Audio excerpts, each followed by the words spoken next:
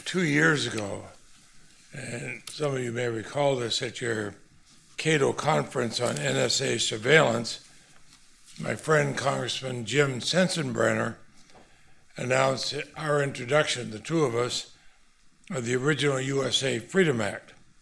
And so it's great to be with you 2 years later and say, well, it's a big step to get sponsors and introduce something like that. We actually passed it, and we enacted it. And so it's the end of the NSA's bulk collection of Americans' phone records. I think that was overdue. It marks the first major reform of surveillance laws in decades. This sort of reform doesn't come quickly or easily. You worked on it, a whole lot of others worked on it. I don't even want to try to count the number of meetings off the floor of the House and the Senate, in the halls, telephone calls over the weekends. But Republicans and Democrats came together. We passed the bill for the right reason. It was the right thing to do. And also helps the American people demanded it. When the public learned that the government had secretly relied on deeply flawed interpretation of Section 215 of the U.S. Patriot Act to engage in the indiscriminate bulk collection of our telephone records, the response from the American people was clear. They were shocked that the phone records of innocent Americans were being swept up, whether they had any connection to terrorist activity or not. They lost trust in the intelligence community, and they became skeptical of existing legal protection. They demanded meaningful limits on executive authority. They demanded more transparency and more accountability, more checks and balances. And they rallied behind an end to the NSA's dragnet collection of the phone records. These were all common sense things. As Americans, do we really want to give up our basic freedoms for a hint of security? And frankly, that's all it would be. It would be a hint. But even though there's these powerful calls for reform, some leaders in the Senate defended the program. They resisted even modest reforms. I had to resist going around saying the sky is falling, but I didn't resist it all the time, I gotta admit. They claimed the phone records program of all our records, mine, Judge, yours, everybody else's, was necessary to keep our country safe, and they resorted to the kind of fear-mongering we've heard too often. But it didn't work this time. We had multiple hearings in the Senate Judiciary Committee, had tireless advocacy, and I'm looking around this room, I can see some of those advocates, were able to demonstrate the effectiveness of the program had been grossly overstated. And there's one other factor that turned out to be critical. That was the sunset provision. Back in 2001, when the USA Patriot Act was enacted, I joined with then Majority Leader Armey, Congressman Armey. Now, we're not natural allies philosophically, but we were total allies in the sense of protecting our privacy. And we put in a sunset provision of the most controversial surveillance provisions, including Section 215, because we knew if we didn't, it would be easier never to go back and look at it, never change it no matter what happens. But if you have the sunset provision, you have to go back to it. We wanted to force Congress to revisit, and that's exactly what happened. So with Section 215 scheduled to expire June 1st of this year, the Senate had not enacted legislation to reauthorize it. The Senate Majority Leader made very clear that he didn't like our bill, even though our coalition in the House and Senate made it very clear we were not going to let a clean reauthorization bill. I think he felt that the time passed. You could say, oh my God, the United States is about to be attacked tomorrow afternoon at 3:15. If we don't enact this, and some might do it.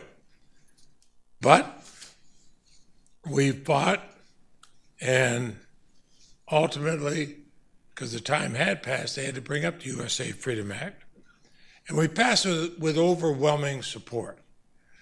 I don't want to create problems for Senator Lee in Utah, a conservative Republican, but the week before we were out on break, and I think we were wearing out the speed dial on our phones back and forth as we were traveling around different parts of the country, lining up votes. I enjoyed working with Mike because he kept his word the whole way through. Now, the USA Freedom Act we enacted in law didn't go as far as the bill 2 years ago that Congressman Sensenbrenner and I introduced. We both wanted more reforms, but it went much further than people thought we could. We ended the NSA's bulk collection of Americans' phone records. We increased transparency of the government's surveillance activities. We're going to declassify a lot more the FISA court opinions, and it's allowed companies like, for example, Yahoo to report more information to the public about government surveillance requests. And there'll be even more information under the mandatory requirements. I think this kind of sunshine on it, sunshine brought about because of the sunset provisions, the American public will demand even more reforms. And lastly, we enacted major reforms to the national security letters. We assured they cannot be used for bulk collection. We strengthened judicial review of gag orders that are used to issue to recipients of NSLs. Told, you can't tell anybody why we're seizing all your records. You can't tell anybody why we're looking into your customers. That's not what our Constitution says.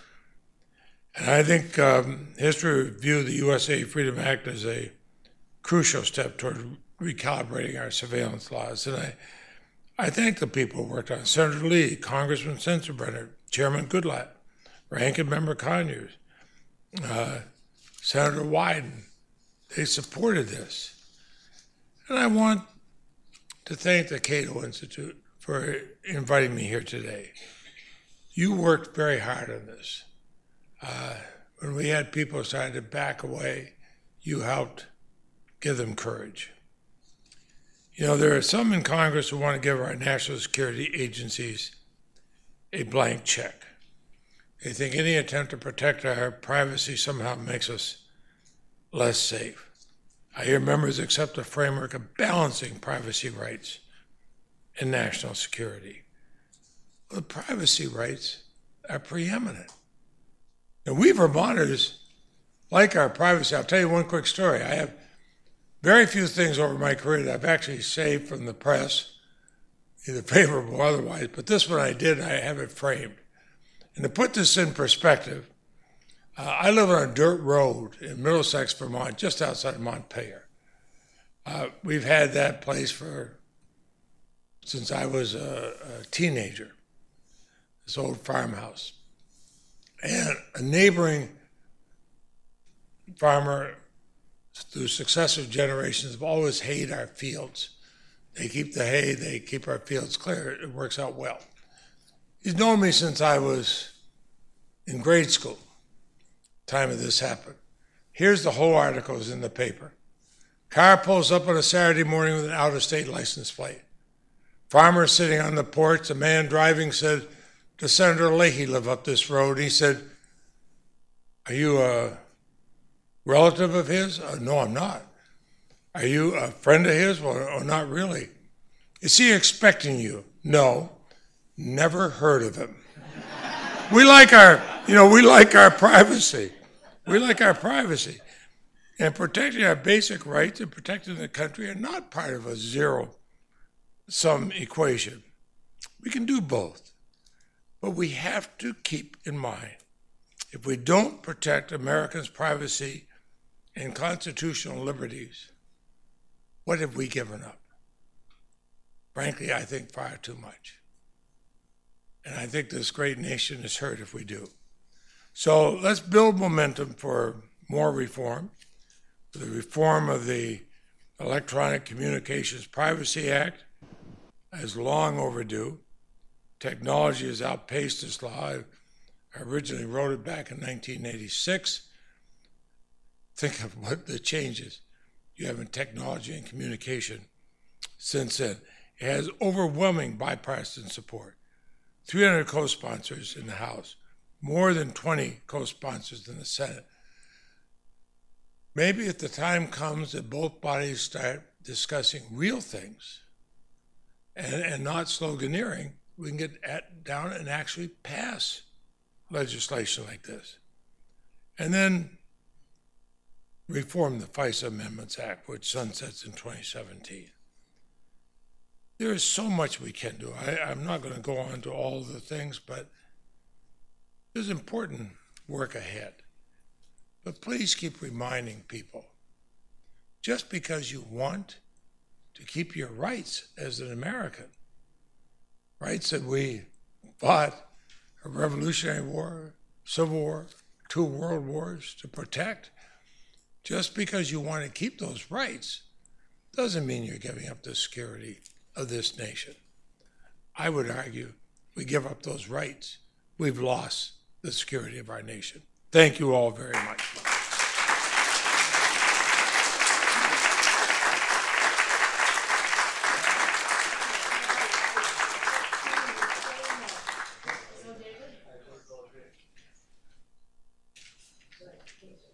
Thank you very much, Senator Leahy. You do not have time to take any questions, I take it? I'm supposed to be at a leadership meeting. I can take a quick one. Well, if we can do one or two, then. As my staff cringes. You have to understand, I'm going to tell you a secret about the Senate. Please don't let this get out of this room. Senators are merely constitutional impediments to their staff. They're the ones, people like Christine and Lara, they're the ones who do all the work. We get all the credit. Go ahead. Who wants to? I'll let whoever the moderator. Excuse me. Hi, Senator. Big fan, Joe Hall from the Center for Democracy and Technology. Thank you. Wondering what you think the prospects for moving ECPA reform forward. We have 300 co-sponsors, as you've said. Sounds like we have a new commissioner at the SEC, I believe, at some point. Just wondering, it seems like 30 years, and what you think the prospects might be. Well, there are some days, and I've been there a long time and seen leaders of both parties who really wanted to get things done. But lately, I sometimes worry that we couldn't get consensus on a resolution saying the sun rises in the east. And I'm hoping with the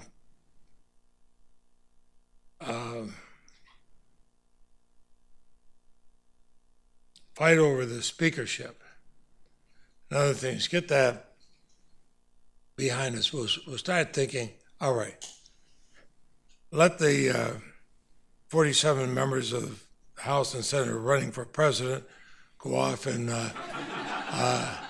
do that, but the rest of us, let's just get work done. We recess for the elections next year anyway. We can do that, but in the meantime, let's get some things done.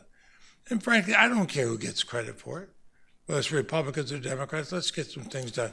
On some of these things where a number of us have worked hard to build coalitions, let's bring them up and vote on it. We've had days, weeks of debate on abortion in the Senate. I've argued that the first 2 days we ought to have bills on abortion, vote them all. They won't go anywhere, and then get on to other subjects, onto real subjects, people's mind. this whole area is something very much in the minds of Vermonters. I mean, I tell that story on purpose because we really do care for our privacy. Even though I have a listed home phone number, we care for our privacy. Yes. Go ahead. Thank you, Senator. My name is Li Yang. I just wonder, first, I appreciate your effort in privacy and liberty issues. And I saw you a lot of time in rallies. But I always think in our system, you have set up a lot of good legislation, but also been ignored by somebody who did not really promote our democracy or our freedom. So I just wonder if you can really set up something like this time, or they usually ignore the complaints, and they set up a website that's basically ineffective for people to put inputs. I just wonder if you can really put something in this effort so That's we good. can really promote our freedom and set up, build up a better world. No, good question. I think it only works if we keep asking the people, if we keep a skeptical view. President Reagan he made up a saying attributed to the Russians, even though they never had such a saying, but I like the saying, trust but verify. And I think you have to constantly look at it. I mean, when we did this before, we found things going on totally contrary in the national security letters and others than what we've been led to believe. You've got to have members of Congress in both parties and both bodies willing to really keep pounding in a very, very skeptical way. Otherwise, it doesn't work, no matter what the laws are that are passed. And we have, well, I'll go into a whole lot of examples. Unless you do, it doesn't work. I got time for one more quick one. And then, nope. One more? I've answered all. Ma'am, go ahead.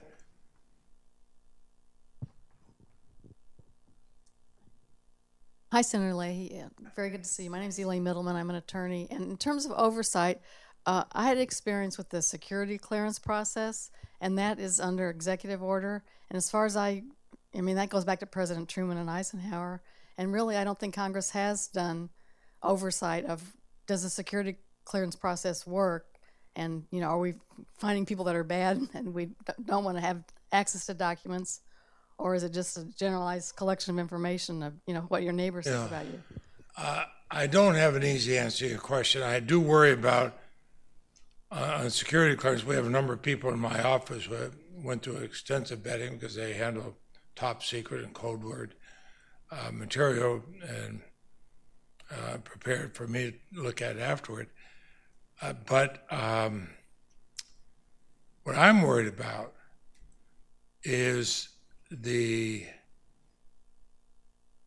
growing tendency to mark things secret or top secret, even though they're not.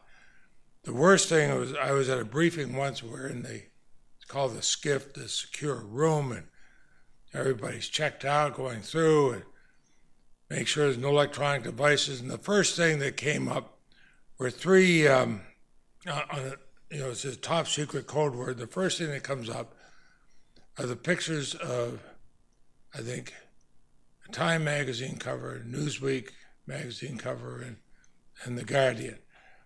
I said, wow, I never knew those were top secret. So we got to get back to doing something realistic. Thank you.